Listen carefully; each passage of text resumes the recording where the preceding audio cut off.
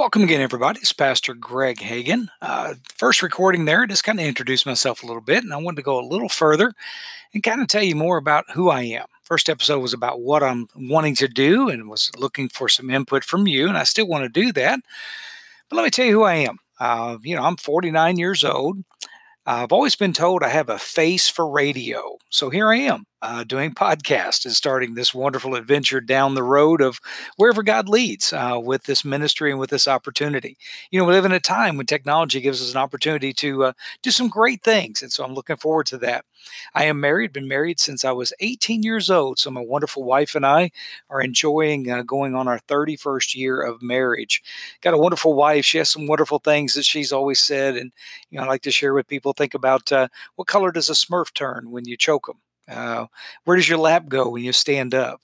So that's the woman that I fell in love with and enjoy, and just wonderful, challenging thoughts to think about in our life there as you get bored. Just want to again to take the opportunity to share with you as I've been born as a pastor's kid, grew up in church my whole life.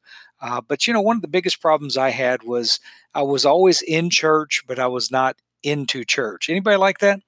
What I'm talking about is as a pastor's kid, I was always required to go to church. It was the standard. It was the expectation.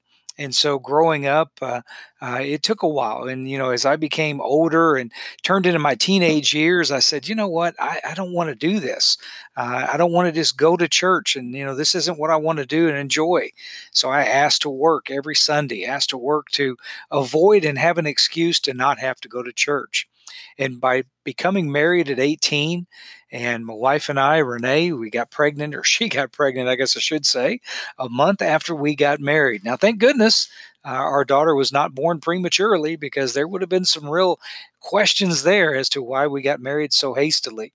But we just knew it was right. And so we started raising that family early on. And it brought me to the realization of, I need to be in church for me and for my family. And so a big difference between being in church and being into church. And so it took that to be able to recognize that I needed to be into church. I wanted to do this, wanted to really fulfill what God had called me to do at 13 years old when I surrendered to Him to preach. And so we got in church, got serious about serving Him. I went ahead and fulfilled my ordination. And it was interesting because the same day as I was ordained was the first day that a church had asked me to come and try out to be their pastor. And it all worked out, and ended up I became the pastor of a church in Henderson, Kentucky. And I always admired those ministers that spent their whole life at one church. And that was my goal and my desire as well. But, God has other plans. And after about 4.5 years, it was time to move on and to do something else. And God took me to be a youth pastor for a while at a church. Ended up moving into a church in Southern Illinois, being a full-time pastor. Went from there to come back home to Southern Indiana, where I served in a couple of different roles as pastor, as assistant pastor, just always searching and looking for that next door that God would open to be able to find any opportunity I could to share His word with those around me. And I still look for those opportunities. And again, that's what this podcast will hopefully open up as well, is more opportunity to help others, to help other Christians along the way, and to again share just to share together with God's word and God's love, and grow in His will and His knowledge and His love. I am blessed to have 3 daughters that I have had the privilege of raising, and boy, they've helped to raise me as well. And now I am blessed. I tell you what, if you've never had the privilege of a grandchild yet, just wait. That day of holding your grandchild for the first time.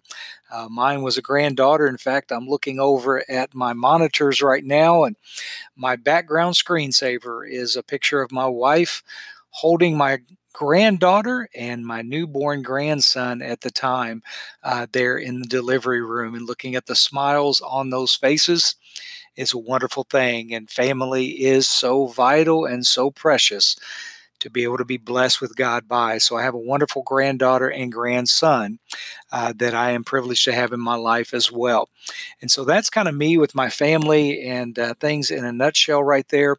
As far as what I'm doing right now, I am serving as a winter pastor at an RV park here in Lower Alabama. What an experience. How great it has been. I'm getting a little discouraged because it's the end of February. I'm going to be going out of town next week. And I've only got 4 more Sundays left with our little group there. And when I say little group, I've been blessed. We've had upwards of 80 folks that have been there and sharing and just praising God from all over the country. And so that's been exciting to be able to be exposed to folks there, and again to have that ministry and that opportunity. They've invited me back next year, and I'm looking forward to doing that as well. In the meantime, I do ask for your prayers. I am searching for any and all opportunities to share God's word and message with the world around us. And I hope we all are doing that same thing as well.